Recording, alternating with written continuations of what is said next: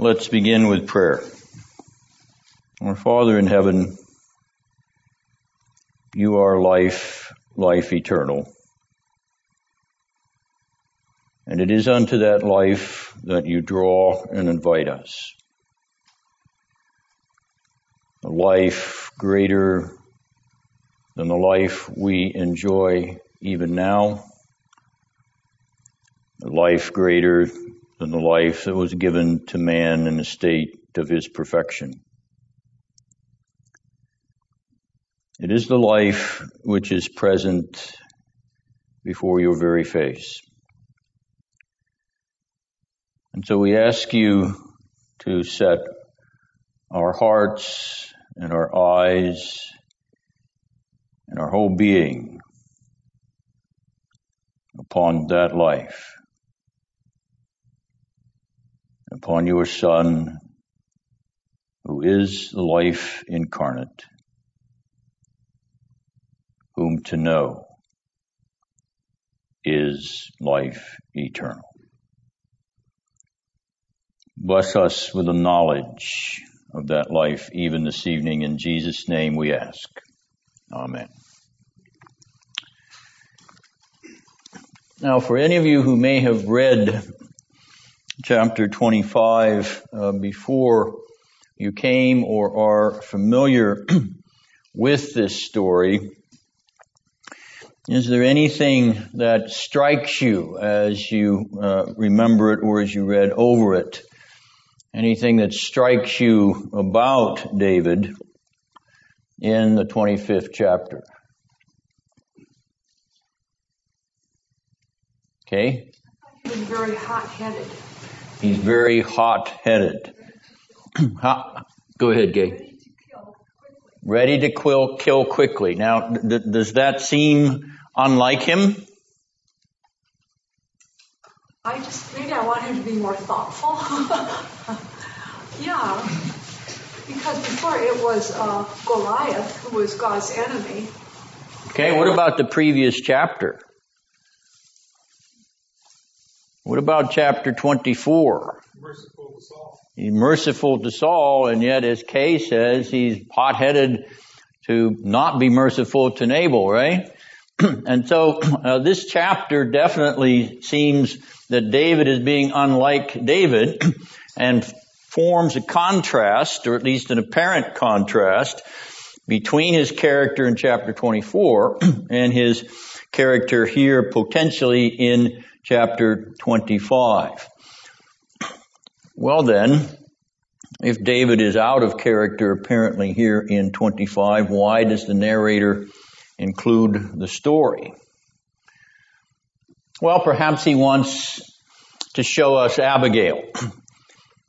Perhaps he wants to show us David under the influence of Abigail, not doing what he first intended to do. David being turned aside from being a hothead, to paraphrase Kay, and therefore the moral to this story is Abigail entreated and David relented. Well, if that is the moral of the story, then of course we don't need 1 Samuel 25 to inform us of good moral tales. We could read Aesop's fables, or we could read any of the moral books of the world, ancient or modern. Scripture is not moralistic, and consequently our narrator is not giving us a moral tale.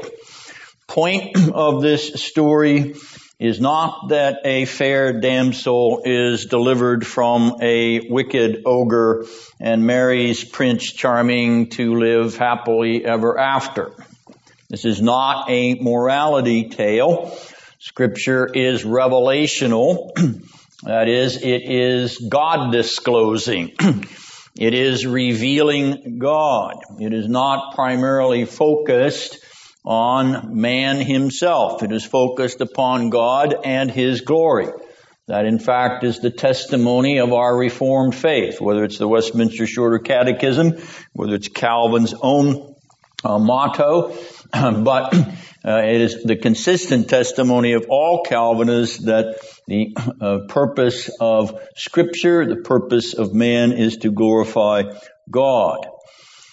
In addition, Scripture is biblical theological or redemptive historical. That is, it is revealing God by revealing His acts and His words. Word and deed self-disclosure of God. Word and deed revelation of God. And that in history, unfolding as an organic continuum in the plan of redemption. This chapter fits into the ongoing redemptive historic continuum of God's plan of redemption, His history of salvation. So, we realize as we come to 1 Samuel 25 that there is something deeper here than the moral triumph of Abigail and her marriage to the king-elect of Israel.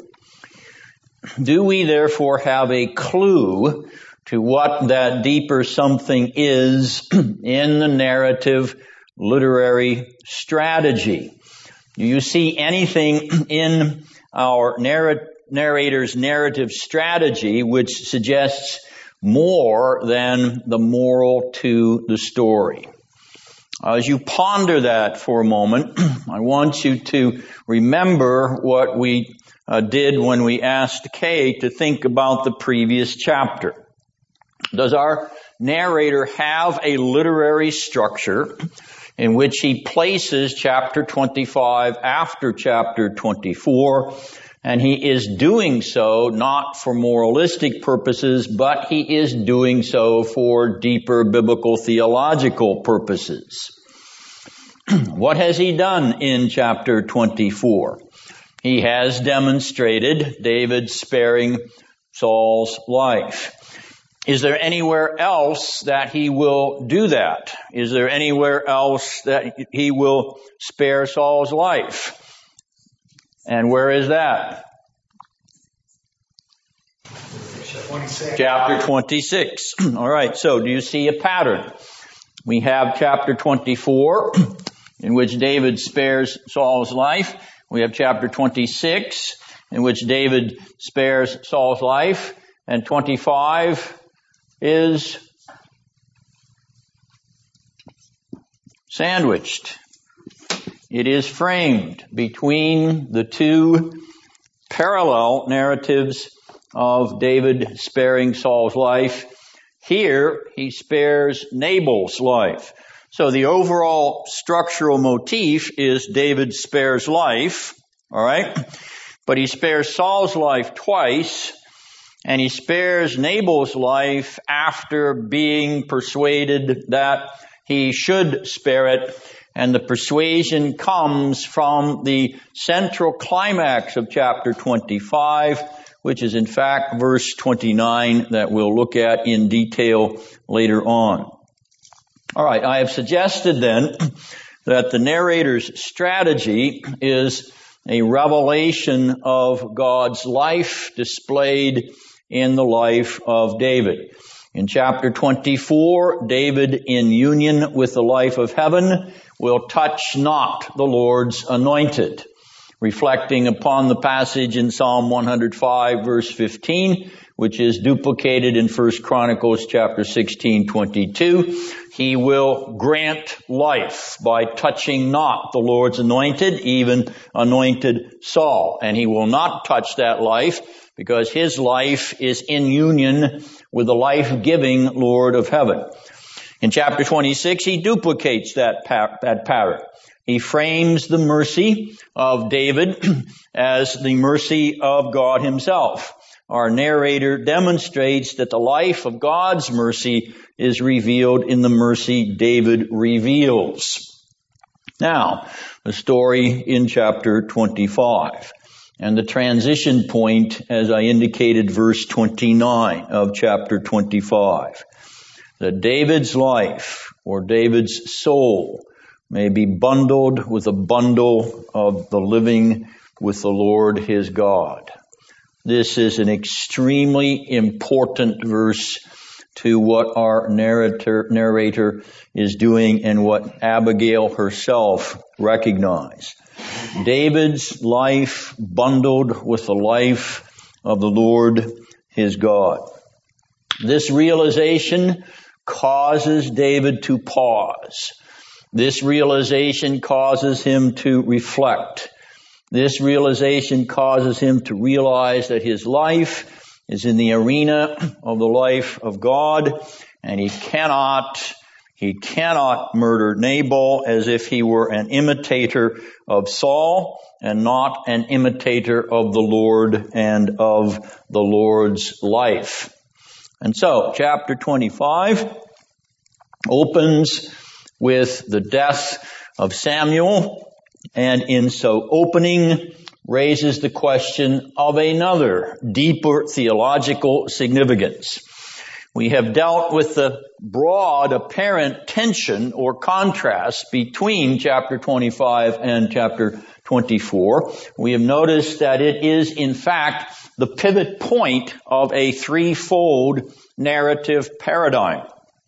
But the narrator opens chapter 25 with the death of Samuel and drives us once again to consider the significance of Samuel, his place in the history of redemption, as well as the significance of his death. The death of Samuel is the passing of an era. The old is gone. The former era has passed away. The new has come. A new era has dawned. And that transition, that movement from the old or the former era to the new or the era of the age to come, which is now appearing, is the transition between the theocracy and the monarchy. The monarchy is established with the coming of David in particular. The old age of the theocratic judges is over. Samuel is the end of the judges. He is the last of the theocratic judges of Israel. And a new age has dawned with the anointing of the kings of Israel. A sovereign king has come into the history of redemption, and Samuel's disappearance from the narrative leaves David. David and his elect prominence central to the ongoing unfolding of the drama of the Lord's kingdom, the Lord's king in the Lord's kingdom.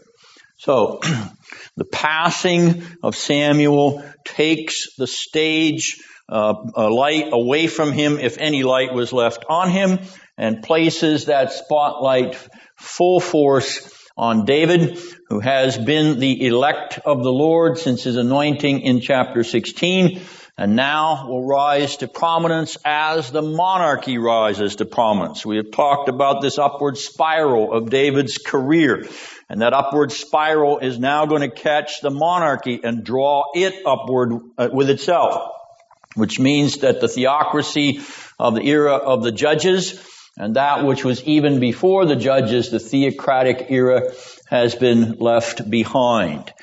There is, therefore, even within the Old Testament development of the history of redemption, a transition away from theocracy to something better, to monarchy. There is a movement to a better era, namely the era in which God will place a king upon the throne of Israel. He will not rule theocratically, that is, through charismatic judges or through, shall we say, Mosaic legislators. The theocracy is over. So this is David's story.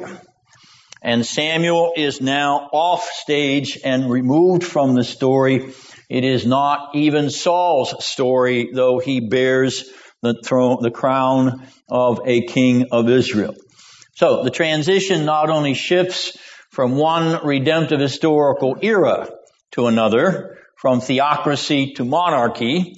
It shifts from one monarch to another, from the rejected to the elected.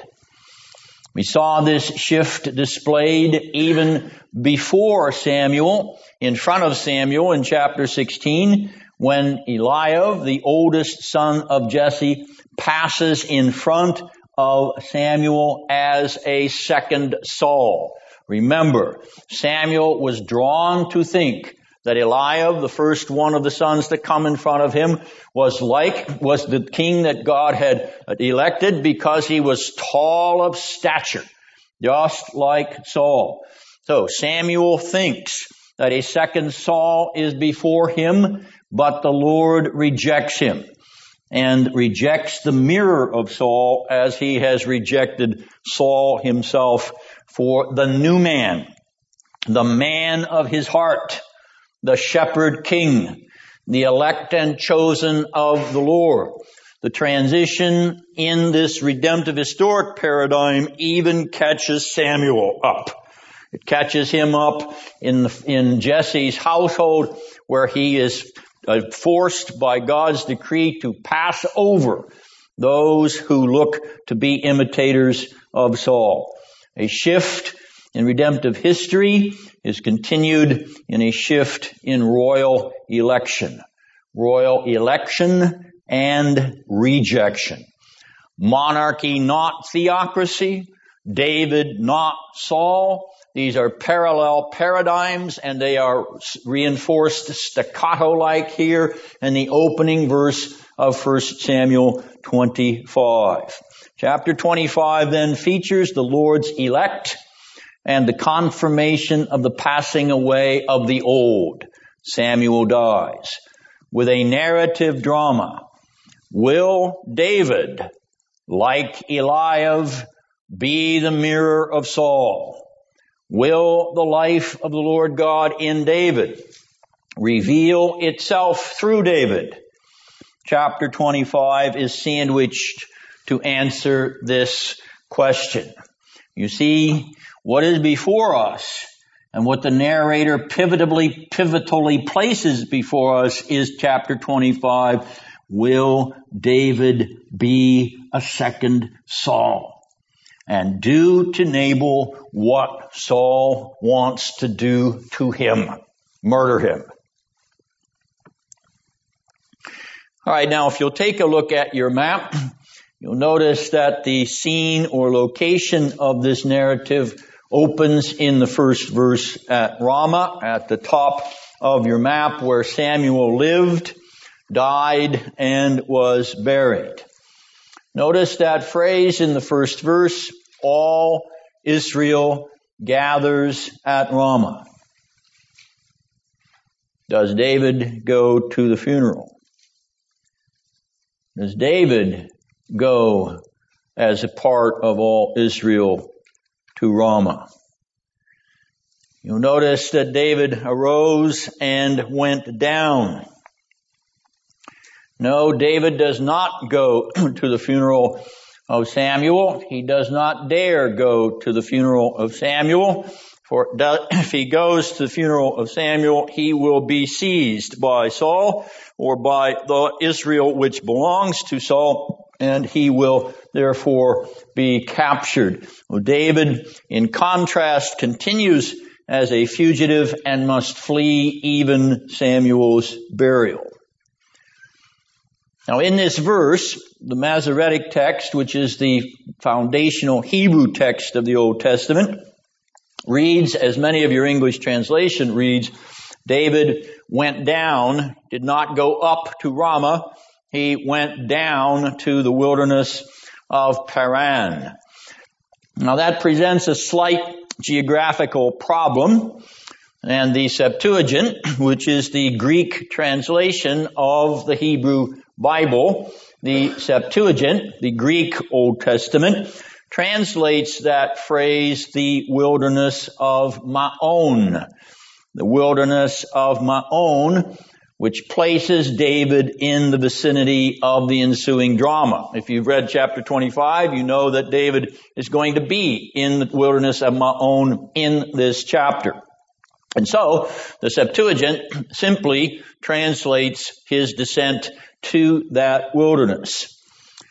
Now, the wilderness of Paran is farther south of anything on your map because it is the northern border of the Sinai Peninsula, south of the wilderness of Judah on your map, and therefore too distant for proximity to the ensuing drama. If David is all the way down on the northern edge of the Sinai Peninsula, then he is far, far away from Maon and the wilderness of Ziph, as you can see from your map. Now, some, maintaining the primacy of the Masoretic text, or the original Hebrew version, have suggested that there is a Paran wilderness in the region of Maon. In other words, there is a smaller desert called the wilderness of Paran near Maon. The difficulty here is that this would be the only mention of such a small desert wasteland in the entire Old Testament. Now here is where a tracing out of the geographical sequence may help us resolve this potential geographical dilemma. You will notice the sequences which commence in chapter 23, verse 15. In that verse, the wilderness of Ziph is highlighted. Then the next location that we have is Maon in chapter 23, verse 24. Next comes En-Gedi, chapter 23, verse 29, on the west side of the Dead Sea. And then comes Maon again in chapter 25, verse 2, to be balanced by chapter 26, verse 2, and the wilderness of Ziph. Notice the sequence. It's exactly symmetrical. From Ziph to Maon, to En-Gedi, to Maon, to Ziph. That geographical balance of David's movements then suggests that there is another wilderness of Paran in this region. That is, this region around Maon and the wilderness of Ziph. And that, in fact, the Septuagint translation is an accurate commentary on the location of the wilderness of Paran, though not an accurate translation of the Hebrew text. Now, you may say this is a minor matter. Nonetheless, it is an interesting study in what the versions give us, and consequently reminds us that the deeper study of the Scripture will include the study of the related versions of the Scriptures. How is it that the Septuagint reads the Hebrew text? How is it that the Peshitta, which is the Syriac version, reads the Hebrew text? How is it that even Qumran reads the Hebrew text? How is it that Jerome, for instance, the translator of the Bible into Latin, the Vulgate, how does he read the Hebrew text? Because he goes to Bethlehem to study Hebrew so he can actually translate the Bible from Hebrew into Latin. How do the versions help us understand the original Hebrew text? Here's a case in which the Septuagint is actually acting like a commentary on a geographical location, though it has not translated the Hebrew text accurately. It gives us proper location and alerts us to the fact that there was another wilderness of Paran north of the Sinai desert.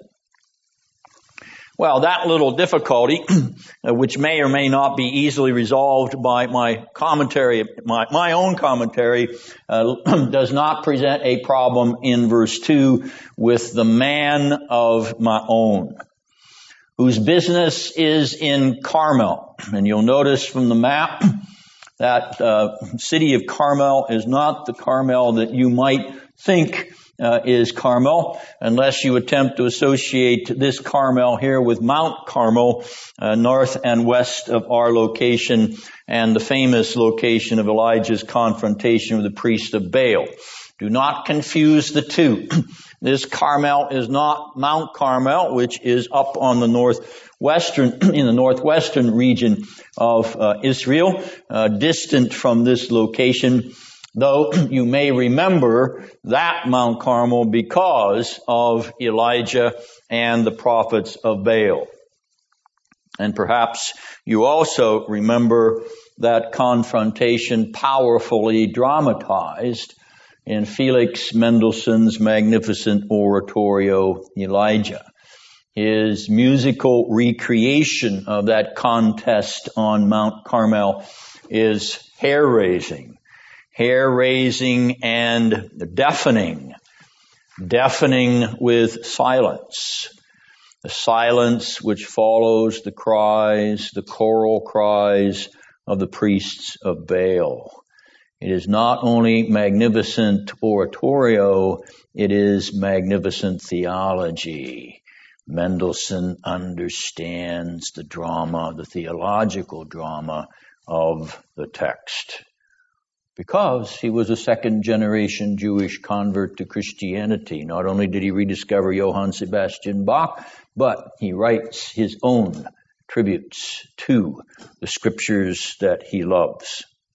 Well, if you're not familiar with Mendelssohn's Elijah, then you're really uneducated, and I would suggest that you immediately get an education and listen up. You go on the internet these days and even queue up that chorus of the prophets of Baal, if you don't happen to have the CD in your collection or have gone to a live performance.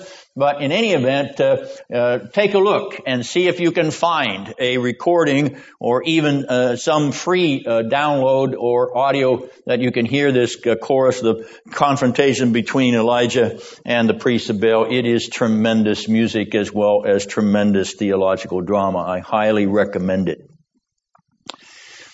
Yes, you can learn theology. You can even learn biblical theology from oratorio, from classical music.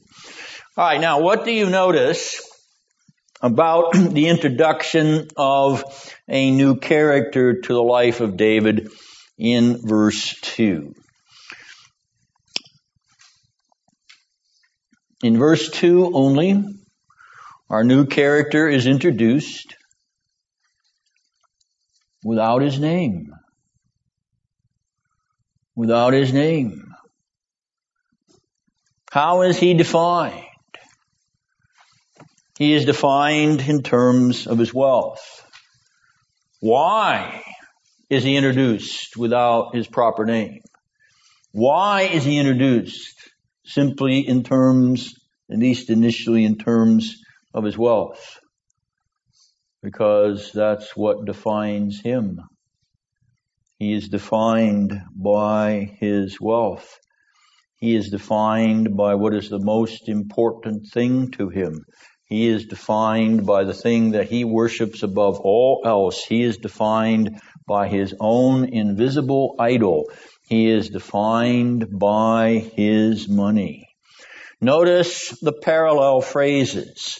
In Carmel, at the opening of verse 2, and in Carmel at the end of verse 2, and in between those parallels, our as yet unnamed character is defined as a man of business, very rich, or literally great with wealth, with 3,000 sheep and 1,000 goats, and his business was flourishing as sheep shearing shows in Carmel. Verse 3 finally gives the man's name. Again, a parallel construction with verse 2. Notice, a man of Maon, parallel to a man named Nabal. Our wealthy businessman has a name which suggests he is a slime ball. He is worthless. That is how his wife describes him in verse 25, or literally a son of Belial, as some of your margins may have it, meaning a dissolute individual, depraved and corrupt, a son of Belial. The modern business world, corporate and government alike, daily demonstrates that Nabals flourish today. But Nabal has his curlish and evil business practice further cataloged by our author in verse 3. Nabal is, in short, a piece of work, a wealthy, sleazy, greasy piece of work. The contrast between our wealthy livestock owner and his wife could not be more dramatic. His name means fool. Her name means my father rejoices. You will notice in that third verse that he frames his wife's name. Notice the expression. The man's name was. The woman was. The man was. As his character frames her character, so his name frames her name in the narrative. He is a fool. She is wise. She is beautiful. He is a Calebite. He is a dog. Perhaps an intentional pun by our author on the Hebrew word kelev, which means dog. Nabal is a dog. Now you will observe that the occasion which inaugurates this drama is sheep shearing. Verse 2, once again, parallel or duplicated in verse 4.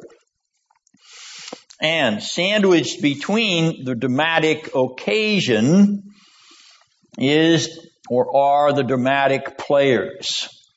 Between verse 2 and verse 4, we have the dramatis personae, Nabal, Abigail, and David. The sheep shearing in Carmel is going to fold all of our dramatis personae into the story. And you don't think that this narrator is a master craftsman. Oh, he is a literary genius, this fellow is.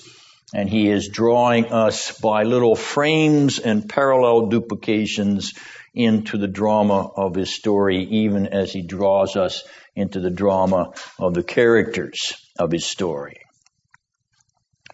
Now in verses 2 to 4, our narrator has set the scene on location at Carmel near Maon. He has established the occasion of this drama, sheep shearing festival. Now, I'm saying it's a sheep shearing festival because I'm borrowing from another sheep shearing event, which is festival. In fact, it is called festive when it is recorded. It is the sheep shearing festival in 2 Samuel 13, verses 24 and 28. And so I am using that passage to reflect upon the festive character of this sheep shearing occasion. In other words, it's a time when there's a great deal of celebration as well as a great deal of hard work. Our narrator has introduced the leading players of his drama, David, Nabal, and Abigail. Now, in verse 5, he begins to unfold the plot of his drama. 1 Samuel 25 is a classic example of the familiar plot diagram that is outlined in many literature texts. Now, in case you can't remember that when you were in high school or college, the classic plot diagram goes this way. A story unfolds in terms of its plot unfolding from a rising action to a point of tension or climax,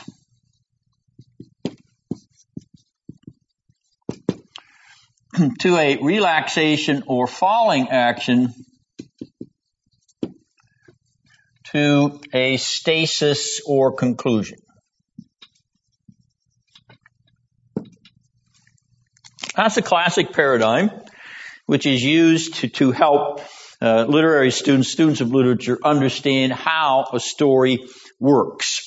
It actually goes all the way back to an outline which is first proposed by Aristotle in his Poetics. Now, some modern approaches and new approaches to literature in our own day have suggested a modification of this traditional paradigm on the lines of sequence. They don't like this little kind of graphic hump.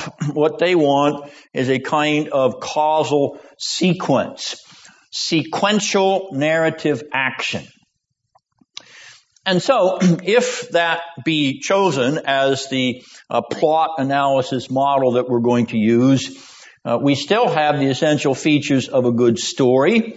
Initial action followed in sequence by increasing tension, succeeded in sequence by resolution of the tension, followed by a descending sequence of relaxation, followed finally sequentially by a conclusion. In other words, I can still take the modern language of sequential linkage in plot analysis and use the traditional vocabulary to express what is happening in the narrative paradigm. Now, as I said, 1 Samuel 25 is a perfect example of a narrative plot paradigm. It begins in the initial action with verses 5 to 22. That action rises through tension to a climactic resolution in verses 23 through 31. Descending from the resolution of the tension in verses 32 to 38, we come to a static conclusion in verses 39 to 44. In the process, our author provides us with three sub-scenes in the rising sequence. Sub-scene 1, David's men go to Nabal, verses 5 to 13. Sub-scene number 2, Nabal's men go to Abigail, verses 14 to 17. Sub-scene 3, Abigail springs into action with Nabal's men, verses 18 to 22. The climax of the narrative is Abigail's long speech, verses 23 to 31. The point of relaxation is David's speech, followed by Nabal's fate, verses 32 to 38. And the conclusion is Abigail's fate, verses 39 to 44. Now, there are at least two assumptions behind the scenes, particularly behind scene 1 in verses 5 to 13. One of those assumptions has to do with the basis of David's request. The other has to do with the occasion for it. When we begin to read verses 5 to 13, there is an unwritten assumption or a presupposition behind David's request. But we have to read further on in the narrative in order to find out what that basis is. David, in fact, enunciates that, as do Nabal's young men in verses 16, 21, 15, etc. In other words, we know after the fact why David makes the request that he does in verses 5 to 13, because he has actually protected Nabal's property, including his flocks and sheep, as well as his herdsmen. That is the unwritten presupposition that lies behind David's request. The second unwritten assumption is the occasion of this request. What brings this to a head? What is the occasion which causes David to come, cap in hand, to Nabal and ask for food and drink? The key is verse 8, where the New American Standard reads festive, though the margin, the literal Hebrew, is the reading good. I've already pointed out that this sheep shearing occasion was festive from 2 Samuel 13, verses 24 and 28, when another sheep shearing festival is labeled festive in 2 Samuel. But I want you to note Nabal's remark in verse 11. Nabal's remark in verse 11 also reinforces the festival or the plethora of an abundance of food and drink during the time of sheep shearing, as well as his own drunken feast in verse 36. In other words, the sheep shearing time was party time. But work hard and get lots of food and drink after you work hard. That's the spirit behind this occasion. And David, taking advantage of the occasion, says, well, if there's going to be lots of food and drink flowing, then there's lots of abundance for my men who have been expending themselves in the defense of this man's wealth, his property, and his security. David, having done good to Nabal, is expecting Nabal to do good to him in return. Nabal, instead, consistent with his character, does evil to David by insulting him and showing no gratitude for the protection, the free protection. David hadn't charged any protection money for this, even though some modern scholars are saying David was running a protection racket in the wilderness of Maon. So ridiculous are those idiot scholars. But nonetheless, there is always the politics of agenda working with biblical figures. No, David has provided free protection. He has provided protection for Nabal's wealth and the source of his wealth, namely his employees. David has not only protected Nabal's property, he has protected the laborers, the employees who produce the benefit of that property. We are reminded that wealthy employers who are not solicitous of their employees or those who benefit their employees will eventually find themselves the object of a labor union movement in which their employees will demand just benefits, if not solicitous. And by the same token, labor unions who are not solicitous of their members but greedy of their union dues, so as to line the pockets of labor leaders and politicians with wealth, will find themselves the object of a right-to-work movement. Yes, the protection of your employees by being solicitous of them is a virtue and may, in fact, protect you from a great deal of grief from labor union bosses. Well, the good-evil tandem is emphatic throughout this narrative. Good in verse 3 of the margin, Abigail literally of good understanding. In verse 8, the word good is actually in the margin festive. And the word good occurs in verse 15, verse 21, verse 30, verse 31, and verse 36. The word evil occurs in verse 3, verse 17, verse 21, verse 26, verse 34, and 2 times in verse 39. Now, maybe you didn't have time to count them as I dictated them to you, but there are 7 occasions of each word. 7 times the word good occurs, and 7 times the word evil occurs, do you not think that this narrator is purposely, intentionally, completely contrasting good and evil? He even uses the perfect number to mention it each time. 7 times good, 7 times evil. Do you get my point, readers? Good and evil. Characterization, good and evil behavior. It is good and evil which moves the players in our drama. Now, David's men approach Nabal and are rebuffed. They are scorned. They are insulted by a stingy, inhospitable, greedy old man. Notice the use of the rule of 3s. Now, what is the Hebrew word for peace? Shalom. Very good. Notice verse 6. How many shaloms? 3 shaloms.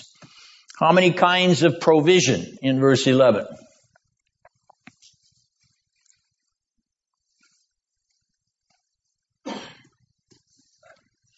3. Bread, water, meat. Now verse 13.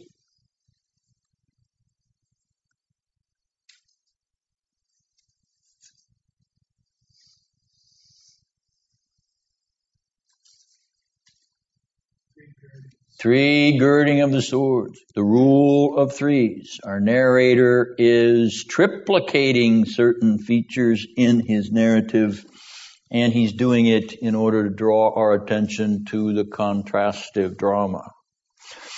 The good shaloms are reversed by the evil girding on of the sword. 3 shaloms matched by 3 girdings of the sword of death. I say evil girding on of the sword in verse 13, and return to the radical contrast between the David in chapter 24 and the David here in verse 13 of chapter 25. David does not appear like the David that we know. 3 times over he does not appear like the David that we know from chapter 24. What is going on? Why is our narrator doing this? David had endured Saul's persecutions in that 24th chapter and refused to use his sword. Not 3 times, not 2 times, not even 1 time he refused to use his sword in chapter 24. But here David cannot endure Nabal's provocations and straps on his sword to wreak vengeance, and even tells all of his followers to strap on their swords so that they can join him in wreaking vengeance. Oh, David, are you in truth just like Saul? You see, that is what our narrator is driving you to ask. Is David, who had been chosen to be the opposite of Saul and ordained by God as God's very own heart, is he going to fall into the vortex of Saul's own paradigm? And so our narrator is going to pivotally juxtapose that in order to force you, the reader, to grapple with the issue. Even as David is going to be forced to grapple with the issue as a woman and her donkey approach him. David, are you in truth just like Saul, girding on your sword to kill, to murder those who offend you? Oh, David, sin is crouching at the door. Sin is crouching at the door, seeking to grasp you in its tentacles. Sin is crouching at the door, seeking to reach out and grasp you, David, and draw you down into the vortex of its own evil arena. The narrator is setting you up. The moral dilemma that is facing you in evaluating David. And so he places the contrast starkly in the hot-headed action of David in verse 13. All right, subscene number 2 in verses 14 to 17, a servant of Nabal goes to Abigail and lays out the whole fiasco. The extreme danger not only to Nabal, but also to all that belongs to Nabal, requires extreme measures. Would we condemn the servants as insubordinate for preserving their own lives? Would we? Would we judge Abigail as rebelling against her husband's headship when her life is threatened by death? Would we? If there is the necessity to remove injustice immediately in order to save life, would we stand around and dither about employee and female insubordination? If you had a woman in your church whose raging husband thrust a loaded 12-gauge shotgun into her pregnant belly and threatened to blow out her guts, would you tell that woman to submit to his rage, or would you tell that woman to run for her life whenever he puts that gun down? That's a rhetorical question. I don't think any of you would say she has to stand there and submit. Extreme danger warrants extreme action. And that is not the only example of a threat to a woman with a gun in my pastoral experience. And that is a true story. All that the servant reports confirms David's benevolent treatment of Nabal's shepherds. His protection of them night and day. His preservation of all that belonged to them and to Nabal. His goodness and kindness in interaction with them, especially no insults. Notice verse 15. Unlike Nabal, who is an insulter. David had said, verse 8, that Nabal could ask his young men for a report of his benevolence, his goodwill. One of the young men reports on David's benevolence, verse 15. But not to Nabal, rather to Abigail. Does that young man know something? Indeed he does, verse 17. He knows Nabal is a son of Belial, a worthless fellow, and that he has scorned, verse 14, he has scorned and insulted David and his goodness. And that young man knows that it is worthless to appeal to the worthless party. Rather, take the case to the party of good understanding, verse 3. The one rational enough to see the danger of the situation and act immediately. Someone who will reciprocate David's shaloms by bringing shalom to the desperate situation. Which brings us to Abigail. Proactive, central character of 1 Samuel 25. She is the heroine of this drama. She will act, verses 18 to 22, and she will plead, verses 23 to 31. She will offer good for evil in order to dissuade David from evil instead of good. The good-evil tandem is all over this narrative, but it is not moralistic good-evil parallelism. What Nabal refused, Abigail provides, and more. And she provides it with a gift donkey going before. Notice her strategy. Gift first, and then the giver.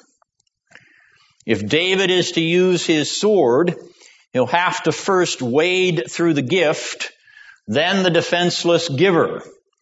I will surprise him with food and drink, and then I will surprise him with myself and my supplication. I am hoping my good will avert his evil design. And she arranges it in such a shrewdly strategic way as to get the best benefit out of her possible surprise advantage. Our narrator has brought us to the climax of his narrative. He even frames his heroine's role by the urgency imperative to her strategy. She hurried in verse 18. She hurried in verse 23, same Hebrew verb in both cases. If the rising tension building to death by David's sword is to be relaxed, she must hurry to delay him, and she must hurry to persuade him to relent. Her initial actions bring back the rule of threes.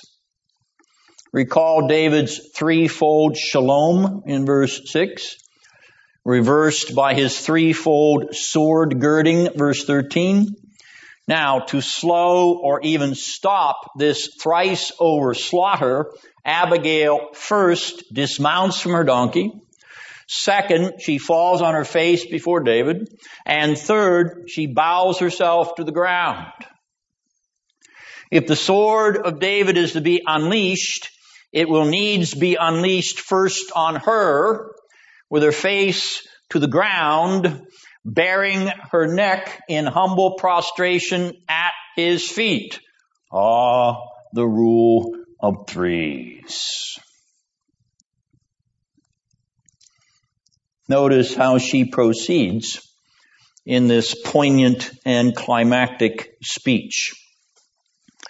She begins with the offense, for David has been unjustly slighted. He has been scorned unjustly. He has been unjustly insulted for his benevolence, his goodwill. She begins with the guilt of the offense. She begins with her husband Nabal because he is foremost in David's sword-girded mind.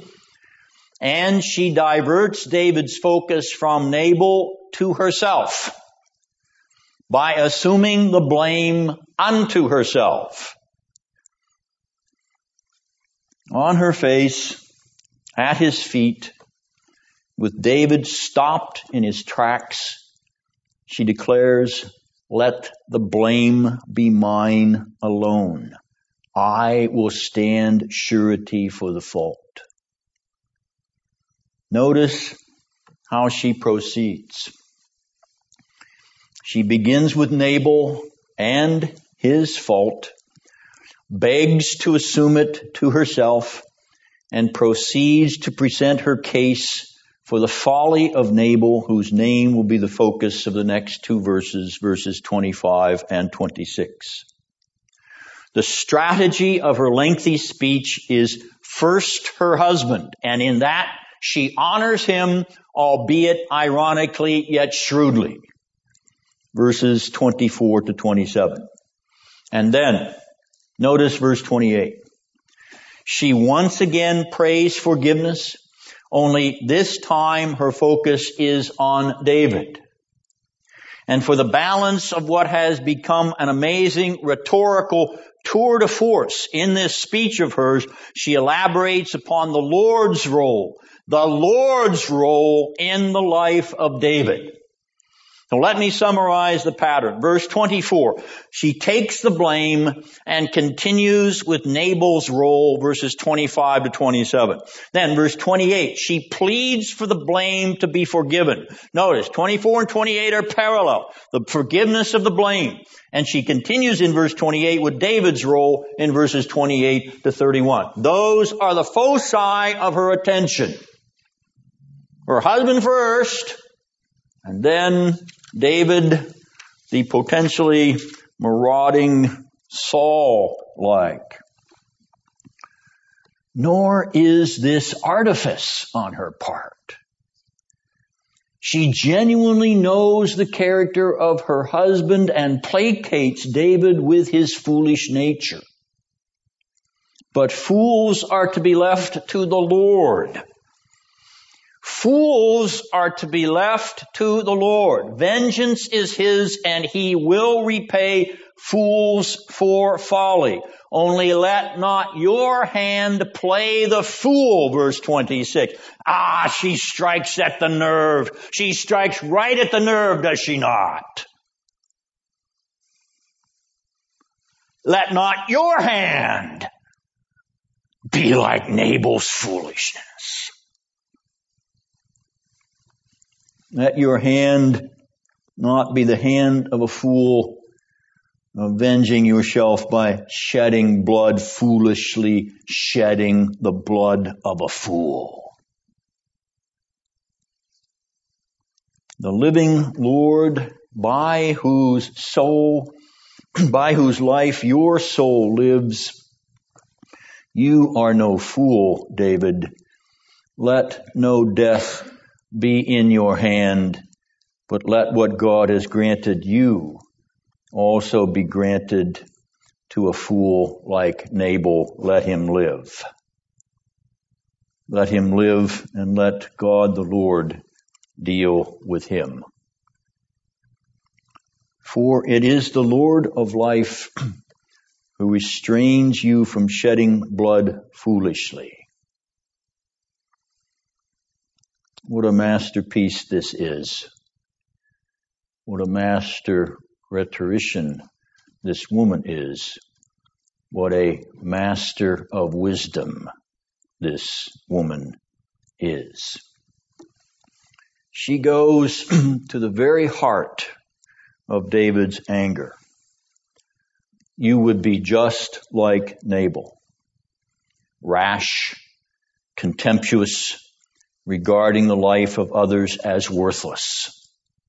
You would be just like Nabal. But the living Lord has held you back from assuming a character the very opposite of what lives in you. The living Lord God has restrained you from dealing out death as Saul seeks to deal out to you, as Saul dealt out to the priests at Nob, as death seeks to make you its ally, a copycat killer. Let the life of the Lord stop you, pause you, turn you, convert you. Let life, not death, be in your hand, and accept this gift, this life-sustaining gift at my hand. Sit down and eat and drink, David, and let your life be refreshed from my hand.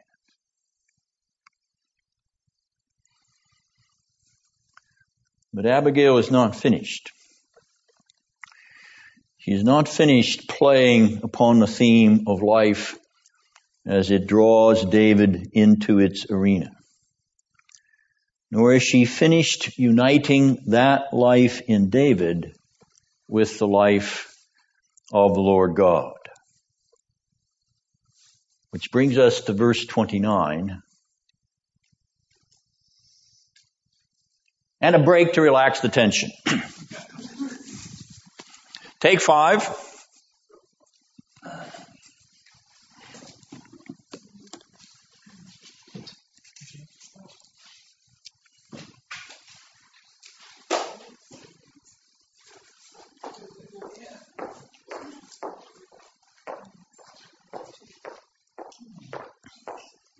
Hi. Congratulations. Oh, you too, Auntie. Or I should say Auntie.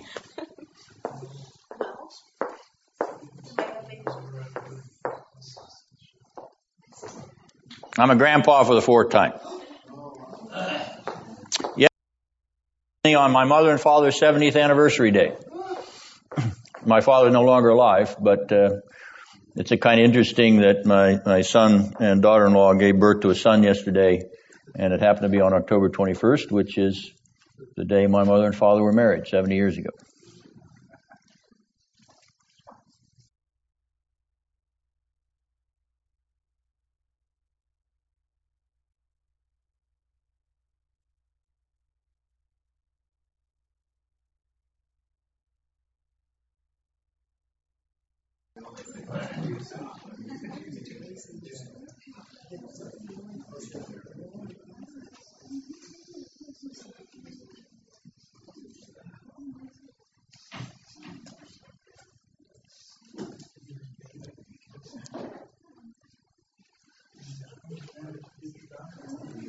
We have come to verse 29. Crucial, powerful, dramatic, compelling verse 29. Now, as you look at your English text, I want you to focus on the clause which is sandwiched by David's enemies. Between those who rise up and pursue David and those enemies whom God will sling out lie these words according to the New American Standard Translation. Then the life, or the Hebrew word is literally soul, then the life or soul of my Lord shall be bound in the bundle of the living with the Lord your God. Now that phrase, bundle of the living, includes the Hebrew word ha-chaim. Chaim. You Fiddler on the Roof fans, are you not all Fiddler on the Roof fans? You will recognize Chaim, l'chaim, to life, which is joyously sung and danced at the engagement of Tevye's daughter Zeitel to Laser Wolf. Great fun, great theater, great movie, just a wonderful experience. So, if you've never seen it, go get it. Mary Laser Wolf. Pardon? She doesn't marry Laser Wolf. No, it's the engagement to Laser Wolf. Go back and sit down.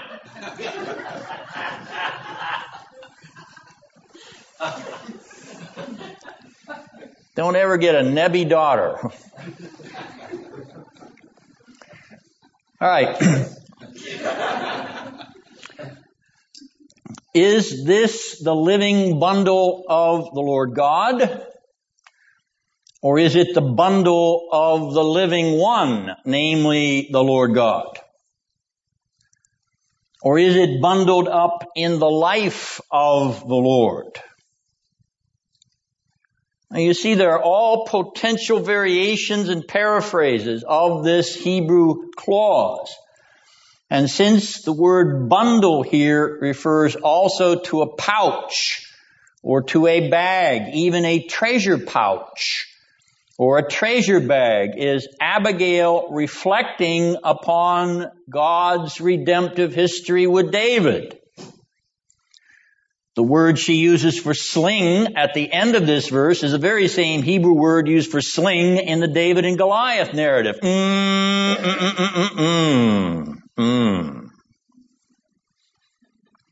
my wheels start to turn. No, the word for pouch here is not the same Hebrew word used in 1 Samuel 17, the David and Goliath narrative, but the word for pouch here is used elsewhere for a bag to put stones into.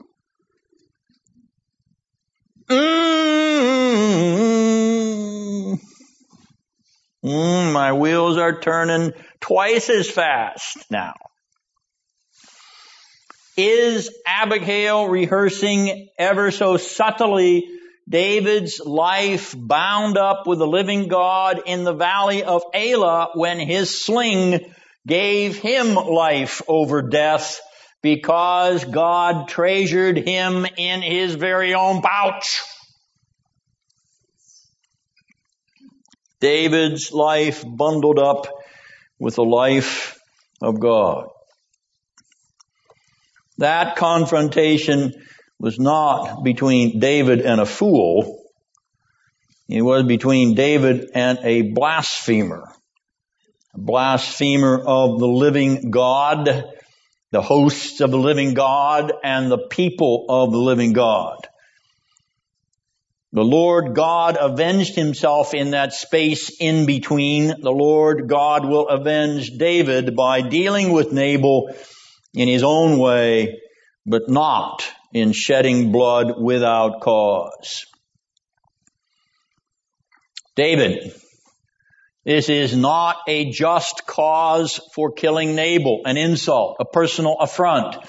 Death for such scorn is not proportionate to the offense.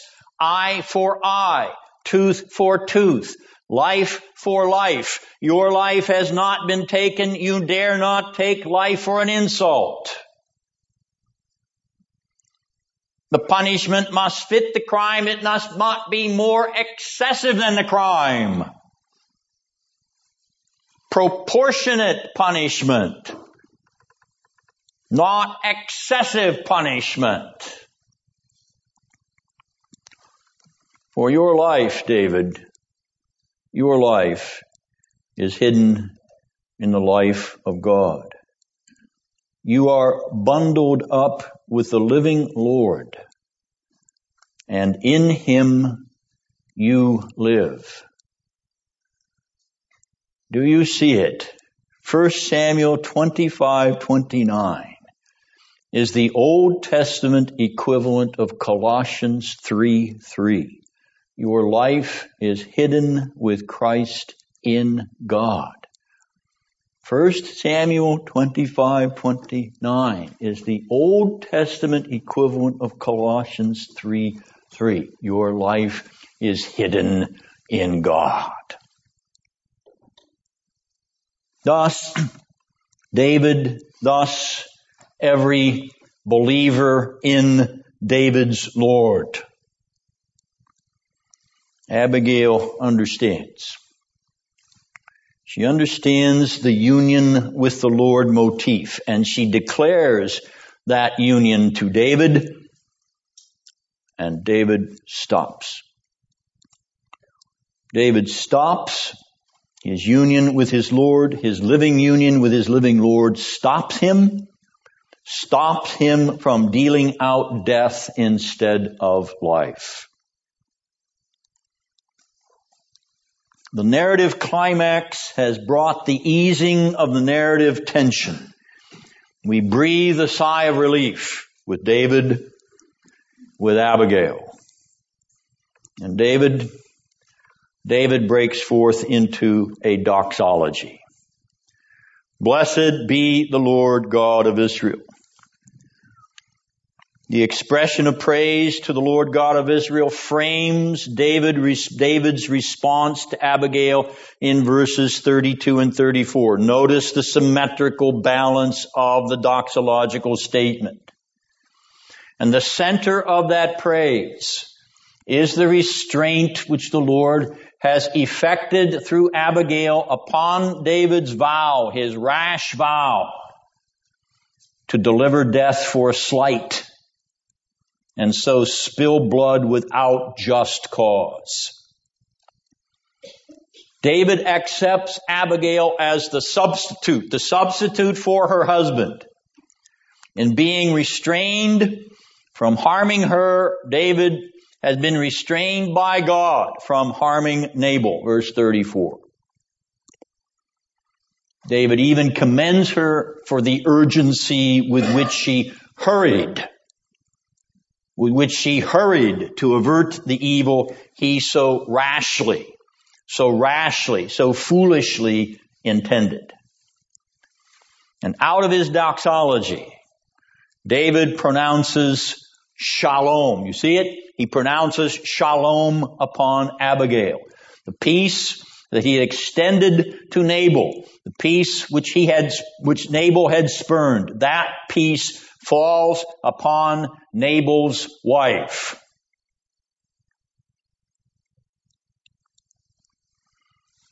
Our narrative has now descended through the falling action of the plot, through the resolution and relaxation of the narrative tension to the conclusion. Nabal is not only a churlish fool, he is a drunken churlish fool.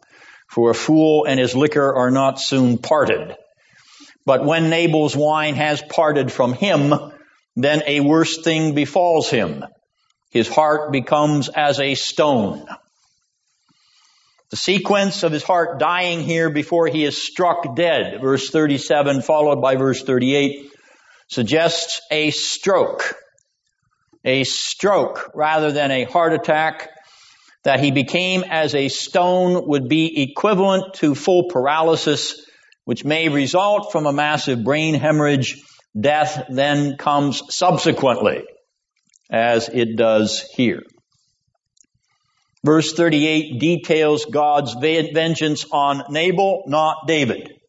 Verse 39 details David's acknowledgement. Notice the doxology again. Blessed be the Lord. Verse 39 details David's acknowledgement that God has avenged the reproach of evil and turned it upon Nabal's head. The Lord has also kept David from rash sin, from evil, as he says in that verse, an implicit acknowledgement that God works through instrumental means, the instrument of God here being a godly woman.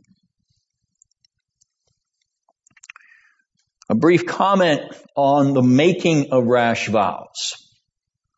Rash vows, even made in the name of the Lord, are not binding and do not glorify God. David learns that here, and all of us need to be aware that if we swear a rash promise before God, a promise to do something that is wrong in His eyes, He will not bless us for doing it. So, don't make precipitate promises before God and bind your conscience. For if you do, bind your conscience to something God forbids you to do. God forbids David to murder because he has said, thou shalt not kill. And if David goes ahead and does it, God is not pleased with that. Don't make rash vows. And if you do make rash vows that are displeasing in the eyes of God, then don't keep them, because it's better not to keep them than to keep them and displease God even more. As David would have done here. Now, if there is a concluding downside to this narrative, it is the revelation that David begins to construct his harem. The polygamous union with Abigail and Ahinoam is the start of a rampant acquisition of multiple wives. An acquisition which will bring grief and even murderous adultery into the soul, into the life of David. Our narrator foreshadows the lust of David in his concluding lust for multiple unions. Tragedy is stalking David's life, even as his life has been revealed to be bundled with God's own life. Is there justification in David's taking another wife in the light of Michal's adultery? For in allowing herself to be traded to another like a pawn in a political tussle, Michal adulterates the bond she entered into with David. So where is her vaunted love for David now? But Daddy told me to. Do you obey Daddy or do you obey God? You are only too willing to obey Daddy because it suits your purposes to be joined to another, not your legitimate husband. Suits your purposes, Michal, which purposes will become clear when you once again share David's bed. We're going to learn an awful lot about you, Michal, as we continue to see your character unfold in this drama. And none of it is complimentary. We have underscored the union of David's life with the life of the Lord God. He is in the state or condition of union with God. His united life indicates his participation or identification with the person and work of the Lord. We may call this the indicative state, the state of his life being hidden with God or bundled with the life of God. That indicative state behaves in an ethical manner.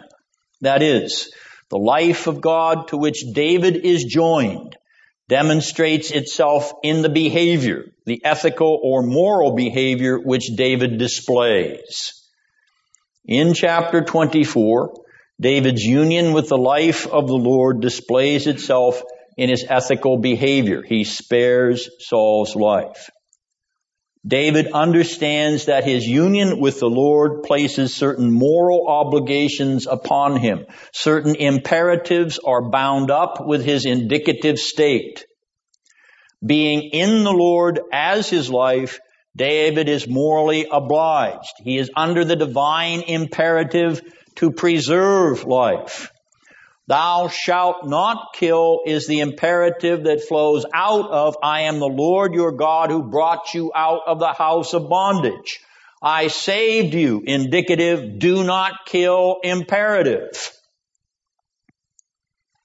The heavenly Lord or Savior draws the life united to him into a moral reflection of his heavenly character.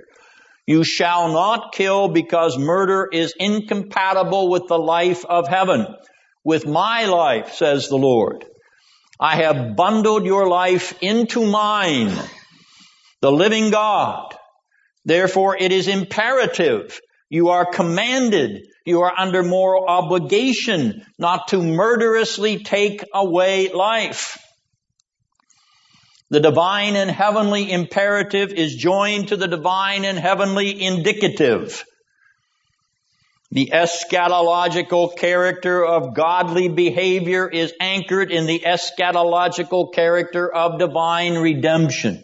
David's life, redeemed by the life of the Lord, is to demonstrate the Lord's life, the Lord's heavenly life in his moral behavior. Challenge to David's union with the Lord in chapters 24 and 25 is the ethical mandate, the moral imperative not to murder.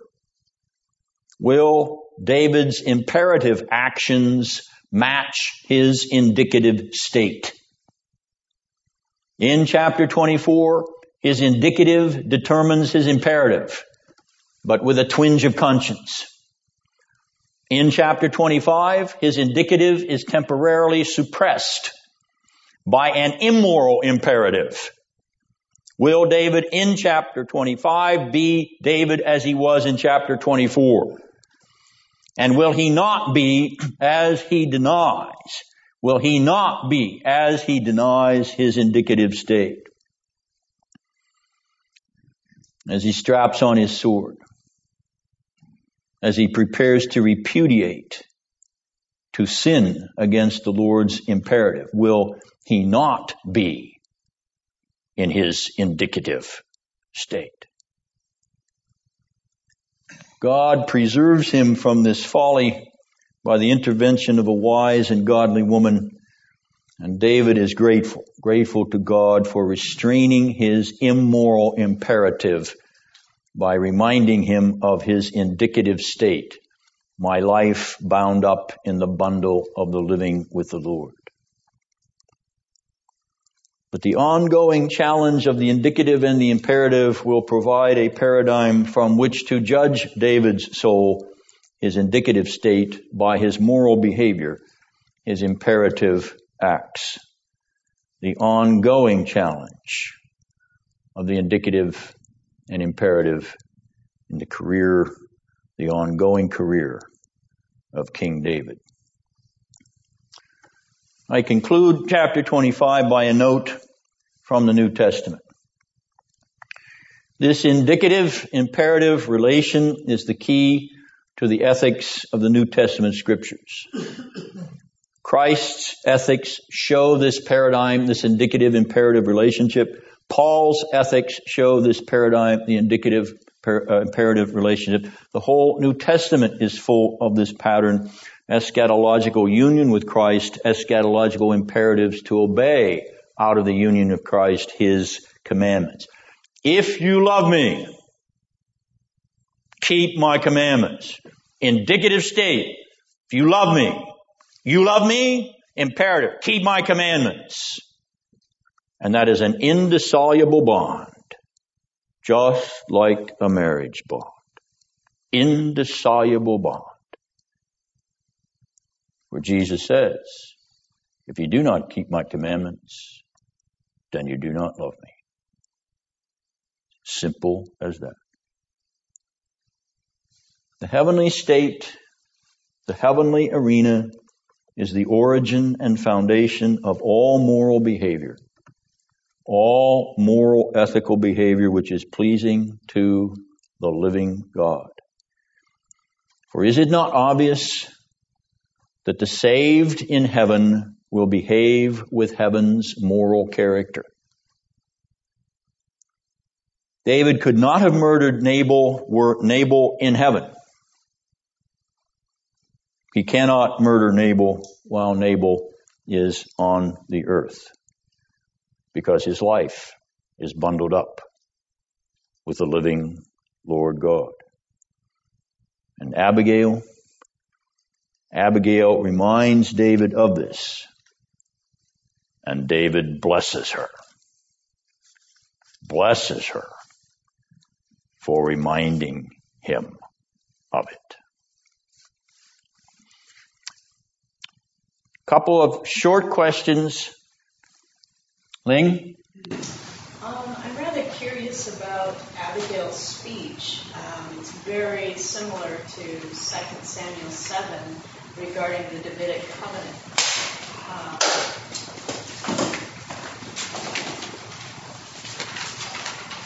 She seems to be talking about the Lord making an enduring house for David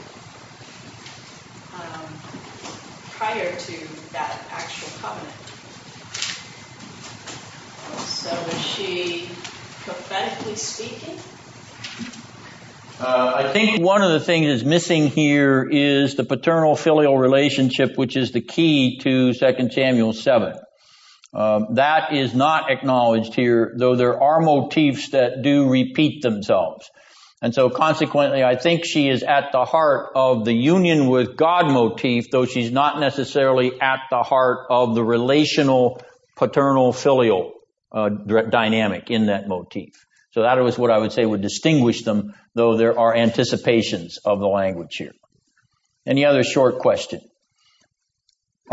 Yeah, let me pursue part of that point. So when David says to Abigail, praise be to the Lord, the God of Israel, who has sent you today to meet me, could we infer from that God has also put words in her mouth to say to David? I'm thinking that's probably a little too strong. I can't say it's not impossible, but at the same thing, I don't think she has the role of prophetess here. Was there a short one over here?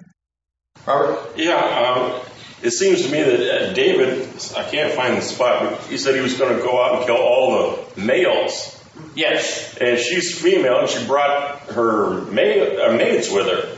Correct. There's one more obstacle thrown in his path. Good observation. You're not going to make war on defenseless women, potentially? Well, that's not what he was after anyway. Right. Males. All right. I'm going to go on because I want to complete chapter 26. And if I have time afterwards, I will address any further questions. Now, we open up chapter 26 and we immediately think deja vu. Deja vu. We have been here before in chapter 24. So the duplications that are parallel between chapter 24 and 26 make us look for a pattern, a literary or narrative pattern.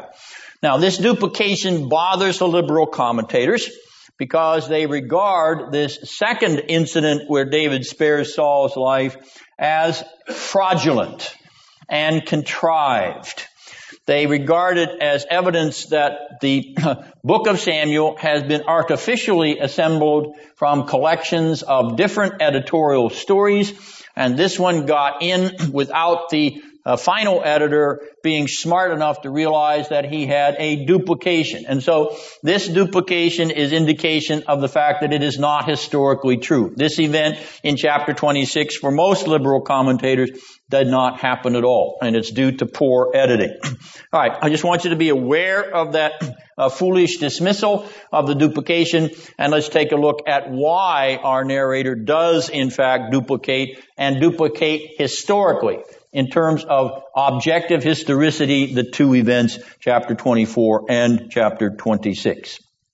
You will notice in the first verse of chapter 26 that we have language or phrases that are exact duplicates of language in chapter 23, verse 19, particularly with reference to the wilderness of Ziph, where David is hiding. And that verse in 23:19 is an anticipation of the scene in chapter 24. So 26:1 matches 23:19, which anticipates the narrative in chapter 24. Verse 2 of chapter 26 is also a verse that has phrases similar to the language of chapter 24, verse 2. With this difference, in chapter 24, it is the rocks of the ibex, or the rocks of the wild goat, which is in the wilderness of Ziph, and that forms the bracket around Saul and his 3,000. Here in chapter 26, the bracket around Saul and his 3,000 is not the rocks of the wild goat, but it is the wilderness of Ziph itself. So there is a difference between the two narratives in that precise location. Next verse, verse 3, 26:3, once again picks up phrases which are found in 1 Samuel 23:19, which we mentioned earlier with verse 1. Once again, the parallels between the language are an anticipation of the pursuit which will break out in chapter 24. But verse 4 of chapter 26 is a radical break. It is a radical break with the drama of chapter 24, or of the anticipation of the drama in 24 in chapter 23. You will notice who sends the spies here. Here in chapter 26, it is David who sends out the spies, keeping tabs on Saul. What had happened in chapter 24? It was Saul who sent out the spies to keep tabs on David. Chapter 23, verses 22 and 23, and chapter 24, verse 1. Now, the radical break in 26, the tables have been turned. The hunted David has become the hunter, David. And the hunter, Saul, has become the hunted, Saul. The reverse is a dramatic shift. These are not exact duplicate chapters. There is something else going on in the narrator's mind as he records this story. Therefore, we ask the question, what does the reversal indicate in 26:4? It indicates the progression of the upward spiral of David's career, progressively ascending virtuously, honorably, ethically from 24 to 25 and now to 26, though with a tinge of conscience and the sobering realization that a rash vow is not part of a life hidden with the Lord in God. David is ascending in his virtue and in his honor, but he is ascending as he's growing in the knowledge and understanding of the Lord and His goodness, and reflecting the goodness of God in the mercy He shows to others, Saul and Nabal behind him. Thus, a literary or narrative pattern of duplication in comparison of chapter 24 with chapter 26 indicates an expanded and augmented narrative drama. This is not rote duplication. It is not rote parallelism. This is a drama in chapter 26, which is expansive and progressive. David is growing in his life, bundled in the Lord God. All right, notice chapter 24. And the wilderness of Ziph, with David sparing Saul, though urged to kill him as the hunted. Chapter 25, location at Maon. David spares Nabal, though he vowed to kill him as the insulted. Now chapter 26, once again in the wilderness of Ziph, David spares Saul, though urged to kill him as the hunted. The structural paradigm outlines the narrative progression. So we have noted this larger paradigm of parallel duplication. We shall call this larger paradigm of chapter 25, sandwiched between 24 and 26, the macro structure. Now let's look inside chapter 26 to the microstructure. 1 Samuel 26 abounds with duplications and parallels.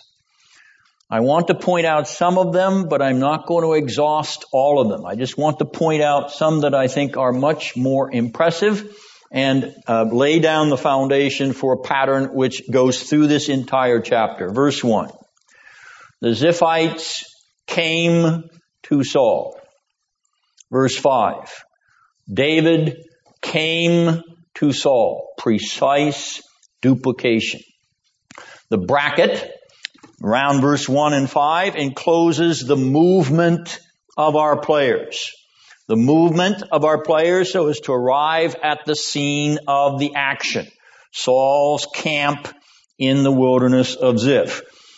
The Ziphites came and David came to Saul's camp in the wilderness of Ziph. Now there's also an element of irony here. There's an element of ironic contrast. David's spies find Saul here in chapter 26. Saul's spies could not find David in chapter 24. So our narrator is additionally progressively unfolding the drama in terms of the differentiation between David and Saul in those respective chapters. Now look at verse 5 by itself. Saul camped. Beginning of the verse, end of the verse. Saul camped, or camped around him. Saul understood. Saul camped around Saul. Notice here that the narrator circles the verse with the Hebrew word for camped. He circles the verse.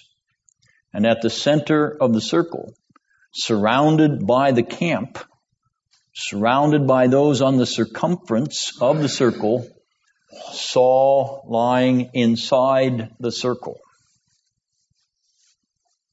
And you say, this guy can't write? I've got news for you. All right, verse 7. Notice the sequence in the last clause of that 7th verse. Abner followed by the people. Now look at verse 14. Notice the reverse sequence in that opening clause. The people followed by Abner. The reverse parallel is indicative of the reverse situation. That is, the reverse situation in which the circle of Saul or the circle around Saul finds itself. It has been reversed by David penetrating it. Verse 12. David takes a spear and the jug of water from beside Saul's head. Verse 16. David repeats that he took the spear and the jug of water from beside Saul's head. The parallel here underscores how close David crept, even to the capital point of Saul's life, Saul's body, even to the point of where a capital blow could have been delivered and Saul would have been immediately dispatched. Is that what Abishai wants to do when he says he'll pin him to the ground? Does he want to do what Jael does with Sisera and nail him through the head?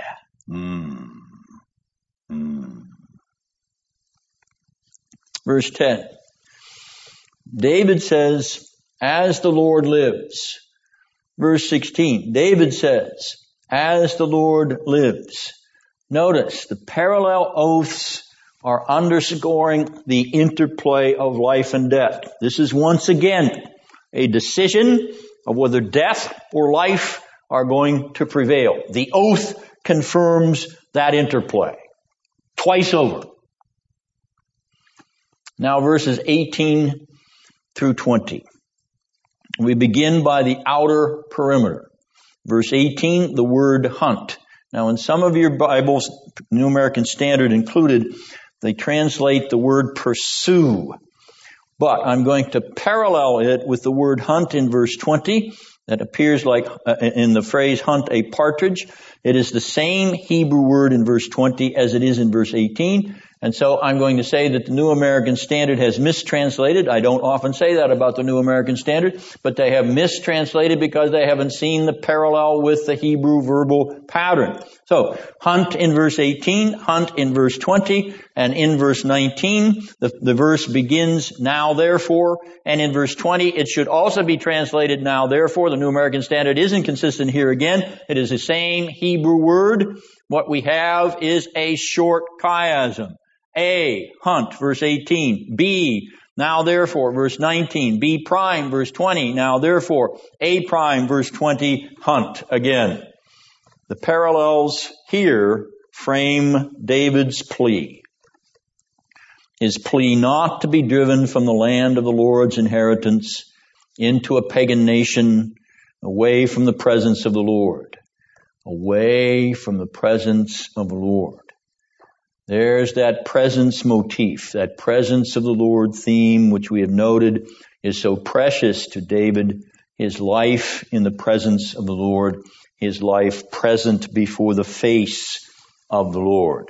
The reversal here, or the parallel here, is to underscore the fact that David does not want to be disenfranchised of the Lord's rich presence. Finally, verse 21 and 22. Verse 21, behold. Verse 22, behold. The parallel is antithetical. Saul, like Nabal, a fool in seeking David's life. David, unlike Saul, a life preserver.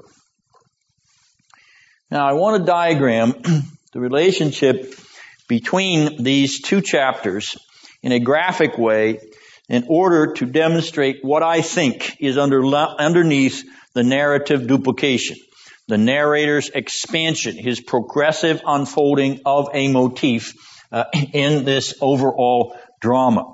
Okay? David in chapter 24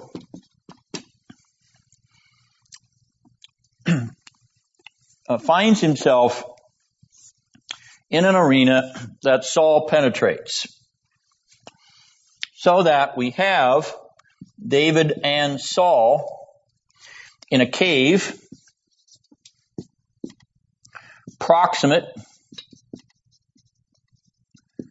very close to one another in chapter 24. In chapter 26, we have Saul in a location into which David penetrates. So that here we have Saul plus David.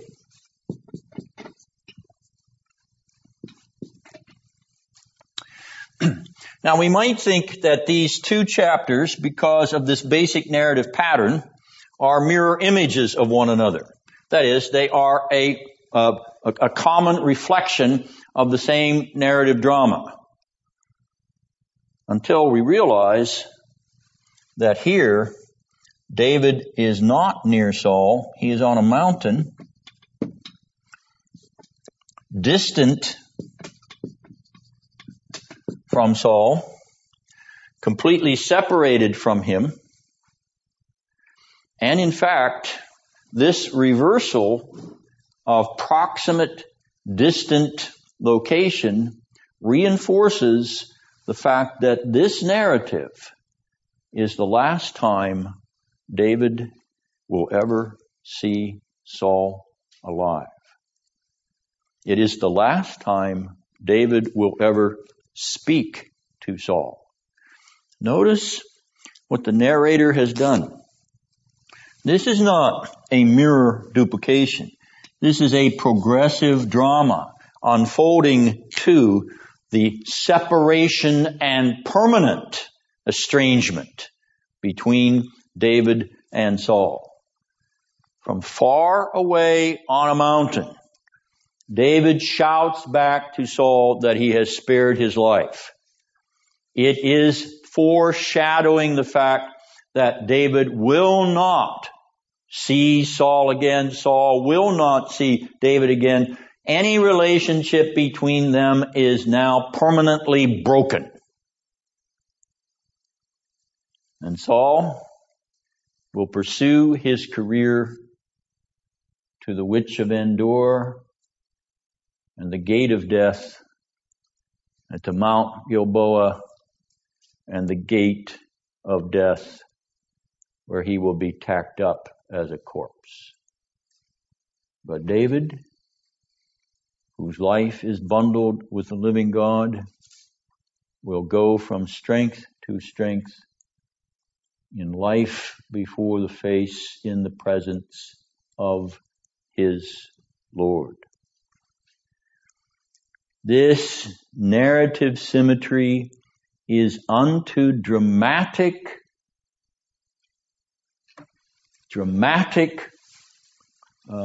emphasis that we have reached the point in the Saul-David narrative when they will not meet again, and they will be permanently distant from one another until Saul dies.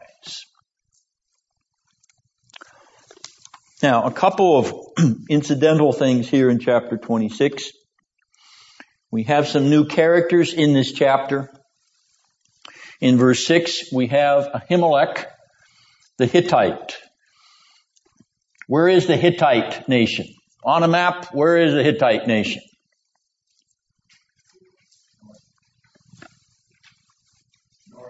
What country today?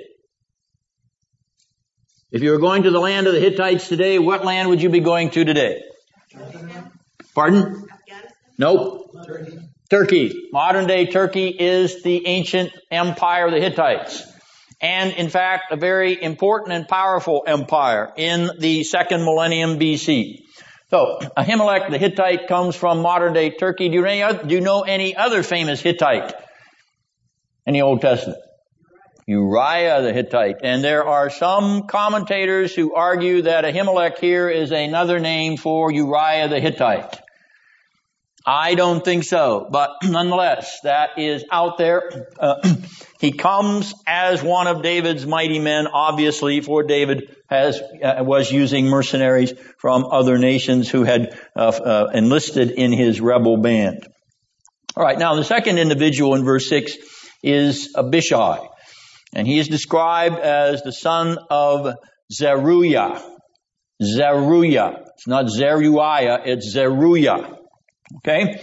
Who is Zeruiah?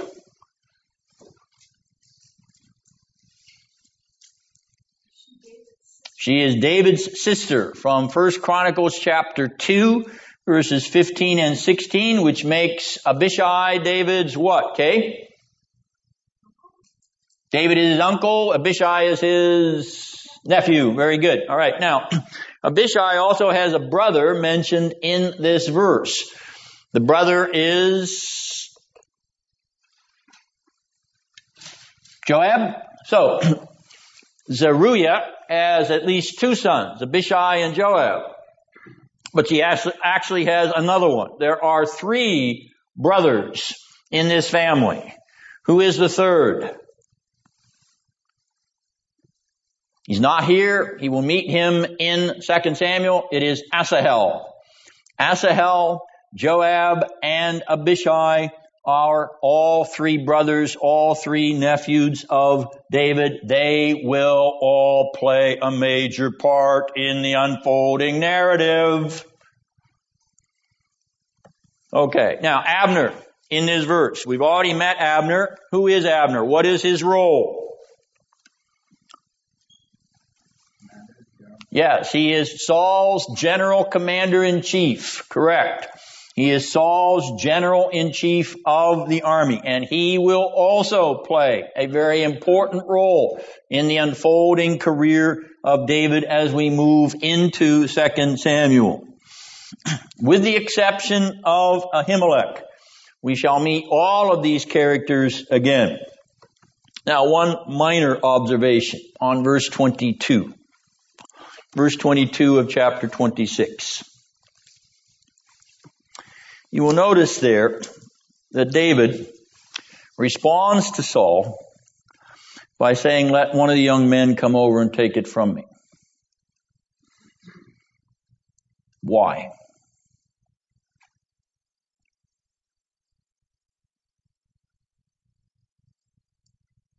Why does he say, "You send your man over to get it back"?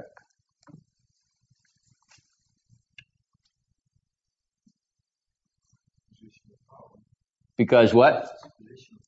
Position of power? No, this isn't a power play. It's not a power trip on David's part. To show that David's not, if he doesn't want to kill anybody, that man is free to come. He won't be injured.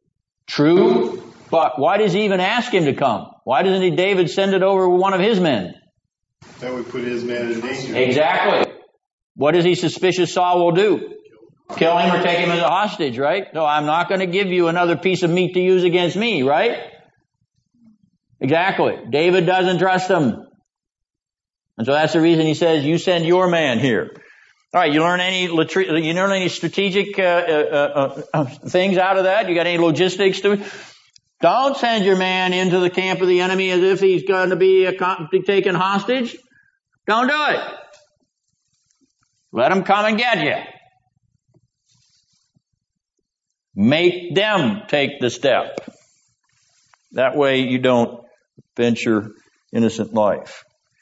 Shrewd act on David's part, but there's more shrewdness in David to come, as we shall see next week, chapter 27 and 28.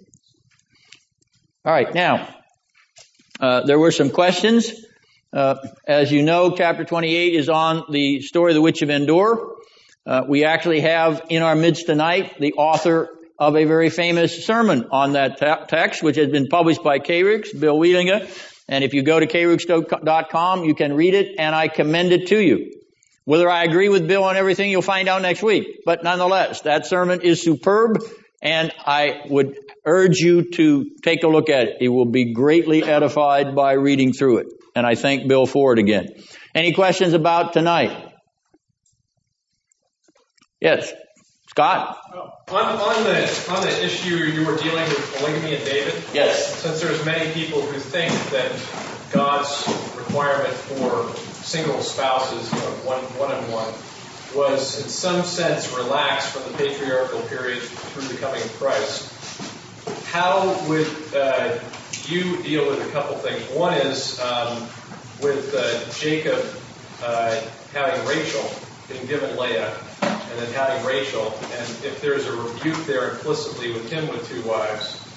And then when Nathan says to David in 2 Samuel 12, verse 7, verse 8, "I gave your master's house to you and your master's wives into your arms. I gave you the house of Israel and Judah. And if this had been too little, I would have given you even more." Almost sounds like God gave him these many wives, and therefore when you think of the next statement, if this had been too little, I would have given you more, it seems to imply perhaps even more wives. Perhaps not. Let me deal with that one first. I don't think he's suggesting that I would have given you more wives necessarily, as he would have given him more prestige, more honor, more dignity. He would have elevated him beyond the humiliation that's coming as a result of the Bathsheba and Uriah incident. So I don't think the parallelism necessarily argues I would have given you more wives. Back to Jacob, or the whole theme of multiple wives in the Old Testament, patriarchal period, monarchical period with Solomon and so on. The pattern of the garden is the pattern of the Lord Jesus Christ. From the beginning it was not so. Man, one woman. That is the paradigm. And where that paradigm is abused, it's an abuse of God's own revealed will. And consequently, where he may tolerate it, he tolerates it without approving it. He simply tolerates it as he has tolerated other hardness of heart or other iniquity for his own purposes. But he's not, therefore, legitimating it. There's not a unique toleration that's occurring in that patriarchal period. It's a kind of toleration that is... No, I don't. I think we are recognizing the lust of the flesh in that patriarchal period, just as we recognize that lust of the flesh in every area where polygamy abounds. And that is not the norm. That is not God's endorsed norm. He allows it, but he does not endorse it. He's not commanding it per se. So would it be parallel in that sense for Paul when a man is converted who has already got two wives? He tolerates that in the church. He doesn't make him put away the wife, but he says, but the elder must be a husband of one wife. Correct. Okay. Correct. So the polygamist could not serve as an official in the New Testament church because he's breaking the norm. Neither could Abraham or King David serve as an elder in this church. That's a good thing there weren't elders in the church at that time, right? So I don't have to worry about that question. Anything else? Yes, Ben? I just found it interesting that it was mentioned of Nabal, that he was of the house of Caleb. And Caleb was such a remarkable man. Yes. The descent through the Calebites there is obviously reversed in terms of Joshua's friend Caleb, because that Caleb certainly doesn't have the character of a fool, as this Calebite does. But that term, as I mentioned before, Caleb, here could be actually a pun on the Hebrew word for dog. And they may be playing on that. It's not just that he's a Calebite, he's a dog-like Calebite. Lane, one more? Yeah, on that question of Nabal being a Calebite, is this sort of God restraining his hand against his Israelite brothers? Until, I don't think there's no war within Israel like Saul is killing the priest at Nob, but we don't see this with David until Absalom, I think. Well, he will go out and conquer his enemies in the early chapters of 2 Samuel as he ascends from Hebron to Jerusalem, yes. So he's going to unstrap his sword in conquering the enemies of Israel as he takes even Jerusalem. Or Joab takes it for him. But go ahead. Okay. Because, just a couple chapters, he's going to slaughter the Amalekites. It just seems like there are a few parallels there with the Nabal story. And so I'm wondering, is the contrast the fact that Nabal is an Israelite and these are the Amalekites that he is given sort of a holy... Yeah, I don't think there's any threat to others involved. So I think that's the difference. He is defending Israel against an Amalekite invasion incursion. So this is legitimate national self-defense or legitimate defense of innocent people.